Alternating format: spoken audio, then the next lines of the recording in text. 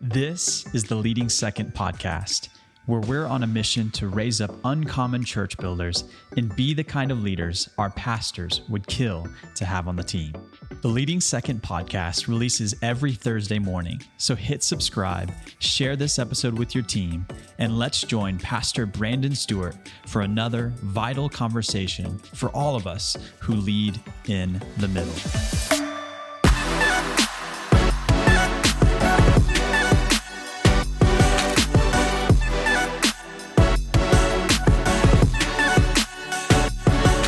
Welcome back to Season 4 of the Leading Second podcast. My name is Andrew Shaw. I'm one of the team members here at Leading Second. I'm so glad you've joined us. We have an episode today that we know is going to relate to you and your personal leadership in a significant way.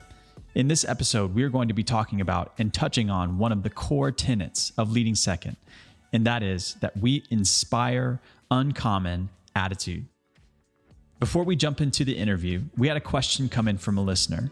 We have people reach out to us through Instagram and Facebook, and we want to encourage you to do the same.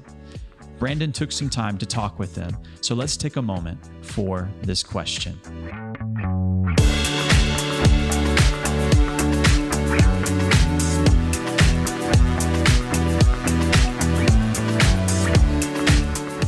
Well, I'm here with Seth Nolan from Phoenix, Arizona. Say what's up to everybody, Seth.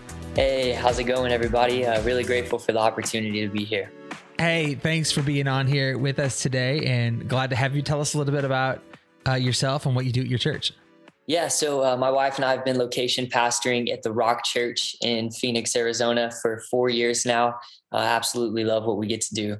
Yeah, you guys have a great church. We love your pastors, love some of the team there. Love having you a part of the Leading Second family. You had a great question for us today I thought we would tackle. Why don't you throw that out? What is one mistake you would encourage second chair leaders to avoid in their leadership?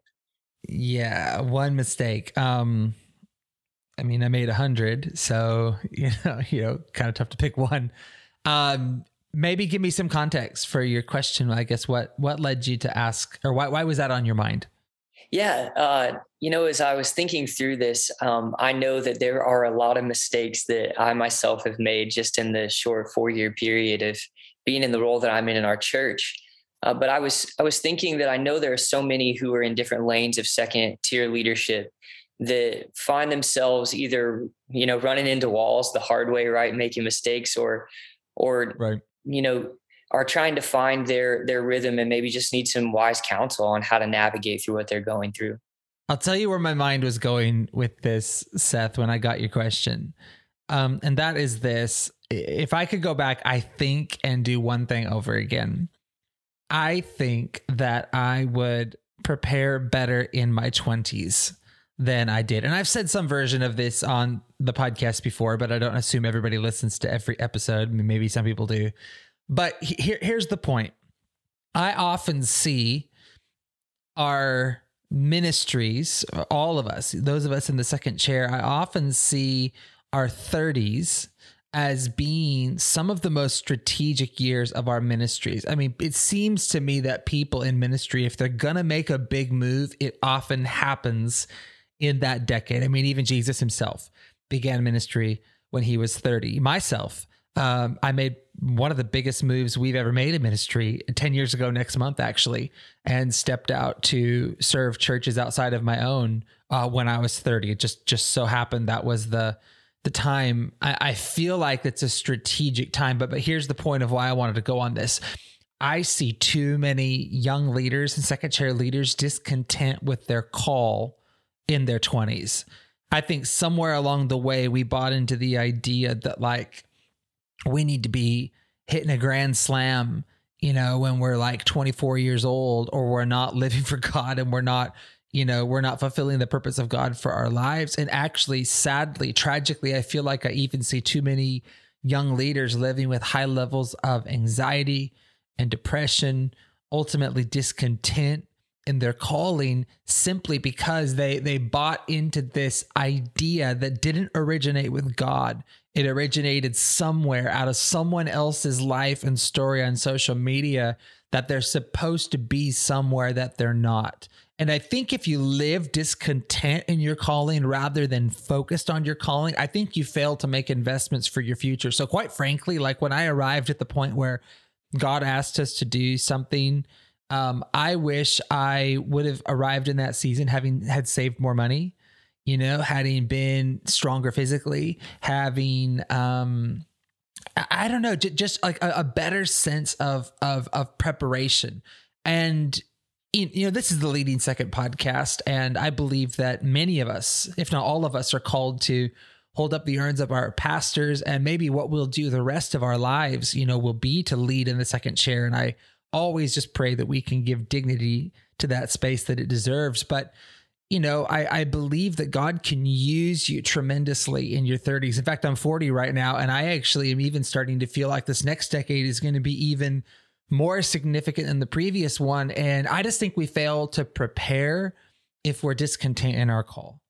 And if I would go back and were to go back, I think that's one thing I would do differently is I would navigate those earlier years of ministry with a different sense of preparation for the future. How's that for you today, Seth? Yeah, that's awesome, man. And I know not only does it help me in the seat that I sit in, I know it'll help so many others.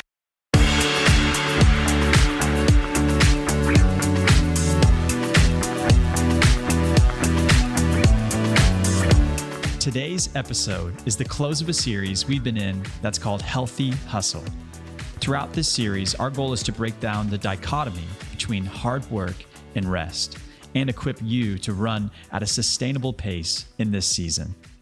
For today's interview, we are excited to welcome back Noah Herron to the podcast. Noah is on the team at Neighborhood Church in the Atlanta area, as well as an author of the book Viral Jesus. Brandon sits down with Noah to talk about church hurt and keeping our joy in ministry. Let's jump into the conversation right now.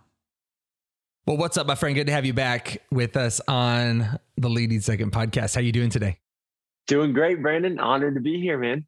Man, we love you. We love your voice. I love your family. And hey, why don't you give us some updates on what's going on over in your quarter of the world? Yeah. So in 7 weeks, we are expecting our first child, a little boy. Come on, somebody.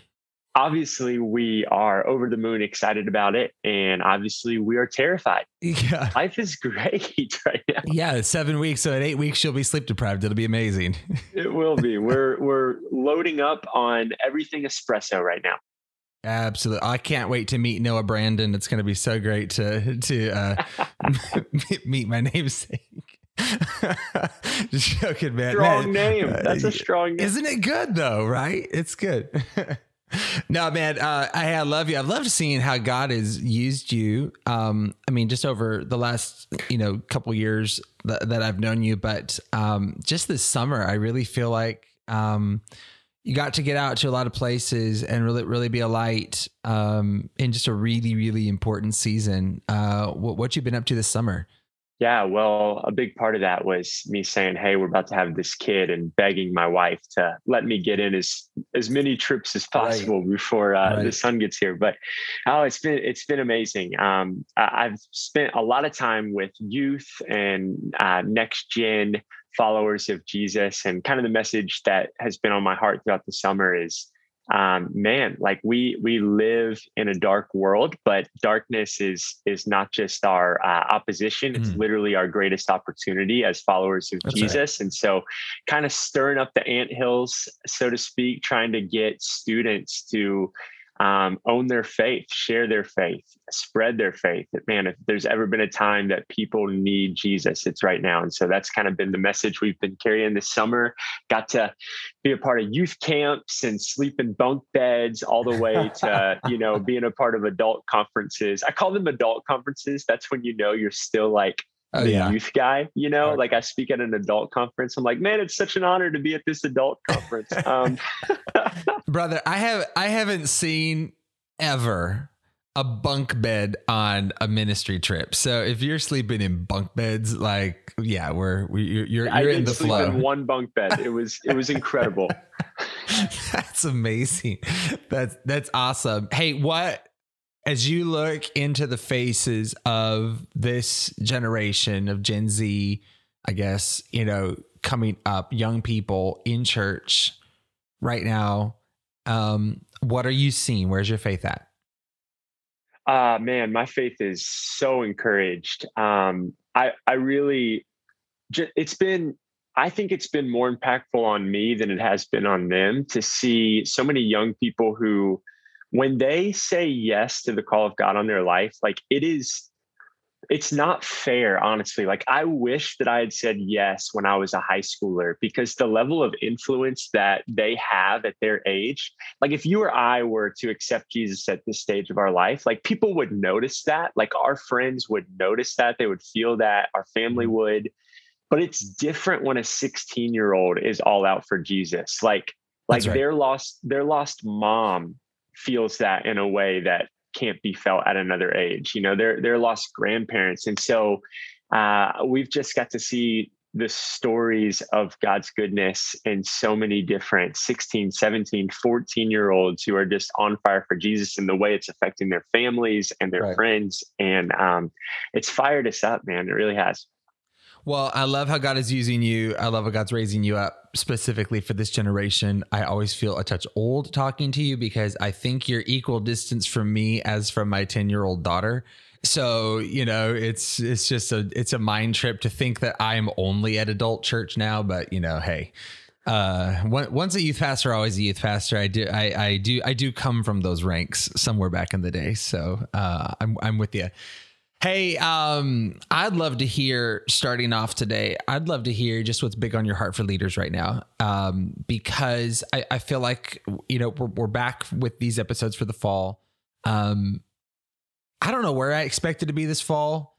And I'm sick of talking about COVID, so we're not going to talk about that. But all of that aside, we're all very aware that things have shifted and changed. And I think leaders are starting to come to this awareness that we are in a culture that is darkening, and we are in a new day, and it ain't going anywhere. This is it now for us. And I'm actually really excited personally at the potential and possibility of this season. But it's unique and it's different. So I'm really curious as to what's big on your heart right now for leaders as we prepare to kind of navigate through this season. Yeah, man. Something that has been in my mind the last year and a half, like it seems like every month, the world, the situations we're walking through as a country and just as humanity, they've gotten worse. And right. I found myself repeatedly being like, it'll get better next month. Exactly. It'll get better next month. The phrase that, I don't know if it was the Holy Spirit. I don't know if it was me eating too many Lucky Charms for the past year and a half. But the phrase that's been on my mind is, it's not going to get easier. I've got to get better. Oh, come on, somebody. That's so good. If we keep buying into the fact that like it's going to get easier one day, I don't think we as leaders ever get better. And so I've really been taking a hard look at the insecurities in my life, the areas of weakness as a leader, those things, because I think it's Craig Groeschel. He says that the greatest sign of a leader, is when you have a bunch of great leaders who are willing to follow you.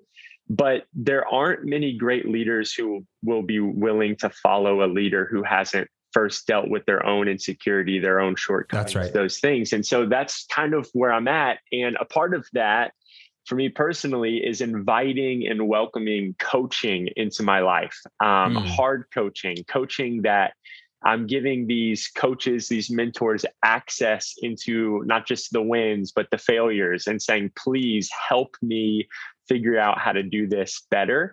I was sharing with you, I came across this story of Reggie Wayne, pro football player, retired pro football player for the Indianapolis Colts. And man, this guy just had like the craziest practice and spring training routines ever. Like he would stay after practice, he would get there early, he would do all the drills. And there was a rookie that was interviewed about Reggie Wayne the year after the Colts won the Super Bowl. And they said, hey man, like, what is it about Reggie Wayne that makes him great? And he immediately said, it's the way that he lets the coaches coach him. From the first day of training camp, he says, hey, coach me like a rookie, coach me hard, coach me like you would if this was my first day on the team. And that was really inspiring. It kind of got my juices flowing. I was like, man, I want to be like Reggie Wayne. If Reggie Wayne wants coaching, I want coaching. But when coaching actually comes, it's a little bit more difficult to be excited about it, but it's something that that I'm committed to. It's something that I want to stay committed to. I want to be coached. I want to be better. It's not getting easier, so I've got to get better. And I think this is one of the ways to do it. What led you to the point of desiring coaching? I think a little bit of me realizing I was over relying on gifting. There you go. Yeah. There was a season of my life where I was just relying on the fact that I was one of the younger communicators out there. And so because I was young and I felt like I could communicate, that it gave a pass to some of the other areas of my life. And I didn't even really realize that I wasn't focusing on those areas until COVID hit and I had to stop doing ministry and I had to deal with it. That's great. And so I think that's really where it started, specifically areas of, hey, if I'm not doing for God, I don't feel validated. There are areas of my ministry where I feel like I'm really good at like rallying the troops with a microphone in my hand. I'm not as good at investing into the leaders that are underneath me. I'm not as good at discipling people as I might say that I am when I'm preaching. Different things like that. Have you ever been in a moment where, because I know I've been here, where you want coaching, you say you want coaching, but really what you want is validation? Oh, yeah. Ever been there? Oh, my goodness. 100%. 100%. At the beginning of COVID, when everything shut down and I was wrestling with these thoughts, I reached out to someone who is a mentor to me. He does very similar things, but he's about 15 years older than me. I said, hey, man, I see some areas of my life where I could really use help in, and I would love your advice on. Can you just be honest with me? What do you see right now in my life? And what I was hoping that he would say was, I was hoping he would affirm what I was doing and maybe give me like a little bit of a nugget of something to work on. He bypassed all affirmation and called me out big time. He basically was like, the amount of content that you post on social media and the amount of time that you're spending on social media, I don't know how you could possibly have a healthy family right now in the middle of COVID. He was like, you're posting so much stuff and we've been on this COVID thing for a month and a half. Like, how's your wife? And I was like, I didn't tell you to do that. Yeah, right. You to do that. He was like, are you just posting to try to stay relevant right now? Or are you actually posting because you have something to say? And I was like, like take a step back. But I trust him. I think that's part of the coaching dynamic too, is like, you should want to be coached, but you should ask people that you trust to coach you, not just to take it from anywhere. There's a big difference between a coach and someone who's out to just tear you down with their words. Absolutely. I mean, the Bible says in Proverbs, faithful are the wounds of a friend, and we don't just look for coaching from anyone, I guess. And we'll maybe get there in a second. But when you have a trusted voice in your life, it's, and where I was going with the whole validation thing is because I've been there. And I think I have had my own moments where I said I wanted coaching, but really I wanted validation. So then when actual coaching came, it hurts. Because I didn't want coaching. I wanted validation. I wanted you to approve of me, not not tell me something I don't want to hear. I have had seasons where when I truly did want coaching, it's life. It's everything. When I didn't want it, and when I only wanted validation, it hurt. It stung. It became a stumbling block. It was maybe a wound of a friend, but it was a wound, and it hurt. In fact, I was telling you this earlier. I had a leader one time in my life who I'll let remain anonymous. I had a leader one time in my life. I had misjudged something. This wasn't a moral thing. It wasn't anything that would affect even my employment or anything. It was a lapse in judgment on schedule and taking some time off and all that years and years and years ago. And this leader looked at me when they were confronting me and they said, I have never been so disappointed in someone. And I thought, okay, whoa. Hold up for a minute. Like the staff member that looked at porn on the church computer, I am more disappointing than them, or the one that stole money, or I'm I am the most disappointing person you've ever met, at the moment it felt like a wound, right? At the moment, but I've come to realize later that I was being called higher, and it was probably semantics. And it was someone saying, you have a whole lot more in you, than this. And looking back now, I think I'm thankful for those moments, but I think it took me a minute. I guess, have you ever been in a moment with coaching where it took you a minute, to get your head back on straight after it? Oh, for sure. The thing about it is, like, I've got those people in my life. You're one of them. Leaders that I look up to, leaders who are further along in just life. And I'm like, man, I want to be in the same position that they are one day. And it's taken time to see that the only way people get to the seat that you're in, the seats of the people that I look up to is from feedback. There's no way to know if you're doing well if you don't have feedback. Like it would be so ignorant of Tom Brady, when he entered. We'll just stick with the NFL because we're there for some reason today. For Tom Brady to get drafted by the Patriots and go out like his first game, and then, take his lumps. There were some good things, there were some bad things, but then he does nothing Monday through Saturday to like go back and talk to his coaches, watch film, figure out like, what did I do good? What did I do wrong? Like if he just went from game to game, he would marginally get better at best, but chances are he would probably develop even more bad habits. He would probably buy into his own hype because there's no one to like level him out. I think it works the same way with ministry leaders. It's like, if we have no setup for feedback loops, if there's nobody who's been given access into our life, how do we expect to be better preachers? How do we expect to be better leaders of teams? How do we expect to be better husbands? All of these things. And so I think one of the times to answer your question was early on in my ministry. We started this college ministry and it was growing, and it was really fun and it was really easy. And it was the first time in my life I had a coach. It was my lead pastor, who his name's Mark Williams, amazing man.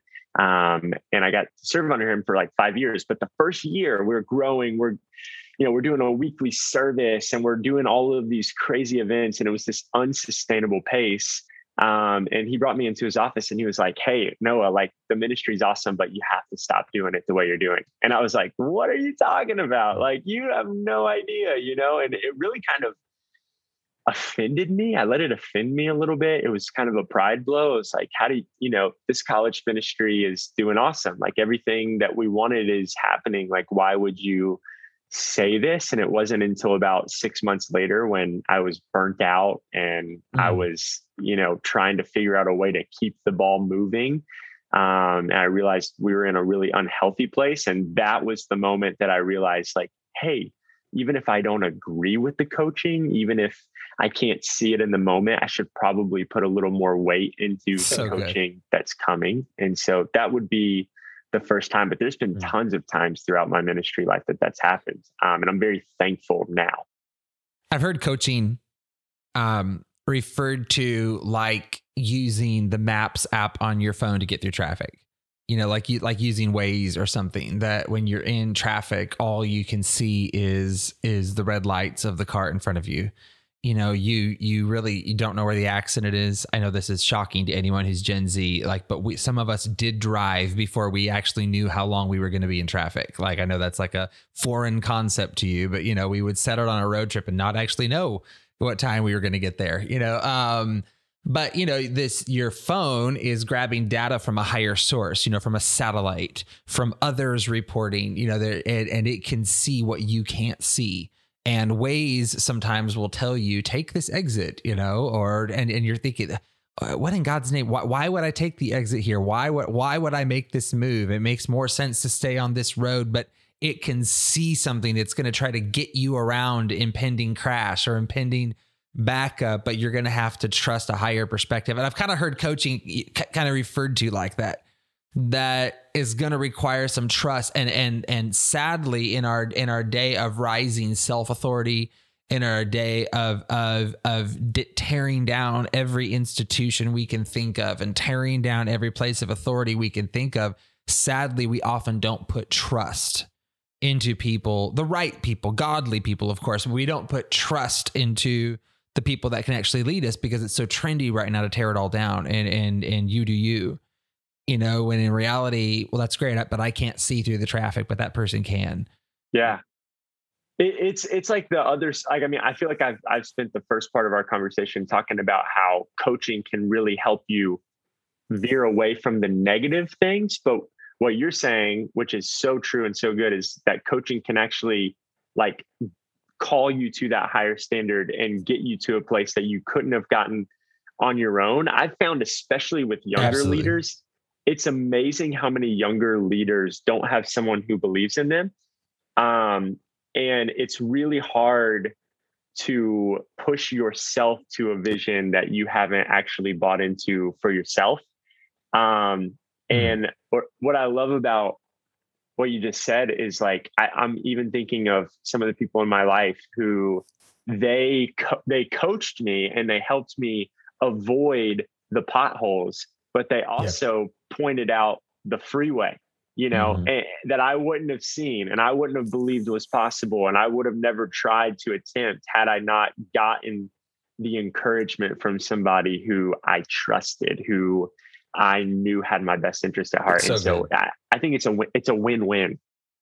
I want to talk about one more thing while we're on this topic, and that is people can dangerously head if they don't like the coaching they receive. Someone calls them higher, get a little butthurt in it. Sorry, I'm just going to say it as I feel it.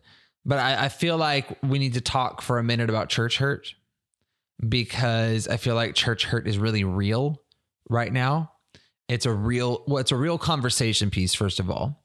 And I won't discount that there is very real and legitimate church hurt. I have not been planted in the same church for almost 4 decades because I've never been hurt, you know, like church hurt. There are moments, and when it happens, it is heavy. It is real, and sometimes it can even precipitate a real, genuine move or change or transition. I get it. Totally understand those moments. But would you agree with this, that there's a lot of moments that are being called church hurt out there that are not church hurt? It's simply coaching. It's simply someone calling you higher. It's coaching and it's discipleship. It's like these are what we're called to be a part of. I really love the word discipleship, even though that's like an archaic word, it seems like. No, use it. Even as leaders and on leadership podcasts and in leadership books that are written or talked about from a Christian perspective, I feel like we should use the word discipleship more, because in the church, and I'm not tearing the church down. I am a local church guy, but I think in the church, what we've seen the past 10, 20 years is there's been way too many leaders who have never been disciples who aren't being discipled. And so it leads to all of these different things, Right. Church hurt being one of them. And the reality is it's not church hurt. It's like you said, it's someone trying to hold you accountable, call you to a higher standard, say, hey, you're not living up to the call of God on your life. You're not living up to God's standards. Like, let's get there. That's not hurt. That's love. Like I don't have a son yet, but I'm not going to go easy on my son when he needs to be disciplined, not because I hate him, but because I love him. I want him to be better. And it's the same way with discipleship and coaching. People want better for us. That's why they're doing it. I need a video of your son in the aisle screaming over Lucky Charms. And I need that video at some point in the future. Oh, you'll probably get it. If he's anything like me, he'll have quite a craving for cereal at 10 o'clock at night. That's awesome. Hey, before I let you go, I guess where you mentioned to me when we started talking today, that something really big in you is enjoying God. And I couldn't agree with you more. I feel like joy is missing in a lot of our leadership circles and our leadership conversations. A lot of heaviness out there and a lot of things we should be dealing with and have to be dealing with right now. So I get it. But I mean, at the end of the day, we're called to worship Jesus and we're called to love him and be loved by him and enjoy him. Would you just speak to that for a minute? Maybe we've talked about church, or maybe send us out on a joy note here. Yeah. As to just the posture of a leader in this season that can sustain them. Yeah. I one of the things I was coached on going back to that was that I am really excited and good at working for God. But what COVID showed me and quarantine showed me is that I was not as excited to simply be with God. And I think the sign of a really spiritually mature person is someone who loves the presence of God more than they do working for God. And so throughout this past year and a half, I've been on a journey of like, I don't want my goal to be for Noah Heron to be God's employee of the month this month. I want my goal to be that I look forward to and I genuinely love my time with God more than anything that I do for him. And what I found is that it is like I'm walking at this like different pace of life. And it's been through really small things. And I could talk about Sabbath. I could talk about 1-minute pauses that I've implemented in between things. Like when we hang up from this podcast, I'm going to take 1 minute and just spend a minute in the presence of God. It's just like a new rhythm in my life. But I think that the biggest thing that I've learned is that I experience the peace of God so much more when I'm walking at the pace of God. Oh, so good. And it's been so tangible in my life. And I really think that the people that I look up to the most, I've finally been able to put a finger on it. It's not that they're the most talented or the most well-known or any of those things. It's that when I'm around them, my first thought is they've been with Jesus. Like they have been with Jesus and they loved it. Like that's what I'm desiring. It's like, I want to wake up and genuinely like hunger for more of Jesus, not more of like the things that I feel like I need to do for Jesus. And so I think it makes for better leaders. I think it makes for better husbands. I think it makes for a better life. I think it makes for a more enjoyable life. I'm reminded of Matthew 11:28. My yoke is easy, my burden is light. Yeah. And the more time you spend with Jesus, the lighter that burden gets. I'm 100% a testament of that. And so if you're listening to this and you're like, man, I'm stressed out, I'm tired, I'm trying to be a better leader. It's like, you will be a better leader the more you enjoy God. And so let that be the priority. I wonder if really there's anything more important than that.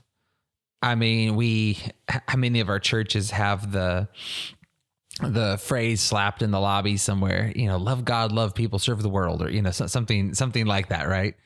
And it's great. It's correct. It's accurate. But I actually feel like the demands we put on ourselves sometimes are serve the world, love people, love God is really how we view it. And we want to reach the world, and we want to do more for God. And so reach the world kind of becomes number one. And I feel like, and I've been there, I feel like sometimes we've inverted it. And I think maybe for some of us, what this season brought us back to is we're back at the beginning right now, loving God first. And maybe loving God is enough. Yeah. Maybe that actually is the thing that's the most sustaining of all. And what if we laid down some way to reach the world today just in order to love God? I wonder how that would reprioritize our life and bring healing to us. Wow, man. So good. It would change everything. I think so. I think so. Hey, I love you a lot. I love your voice. I love what God's doing in your life. I love your growing family. Sign us up as fans or stalkers or whatever category we need to fall into. But so thankful for you, Noah, and glad you are speaking out, and glad you're equipping a generation that desperately needs Jesus. Get rested up for the next few weeks, because you're going to need it in about 7 weeks, I think. Oh man, it's always an honor, man. As far as I'm concerned, my son will be referring to you as Uncle Brandon. So just get ready for that. Get ready for the Christmas cards. Wonderful. I love you, man. I love it. Thanks so much, Noah.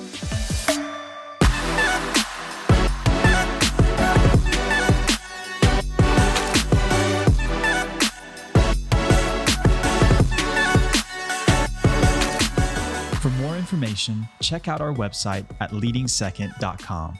Follow us on Instagram at leadingsecond, and join us on the Leading Second Collective on Facebook.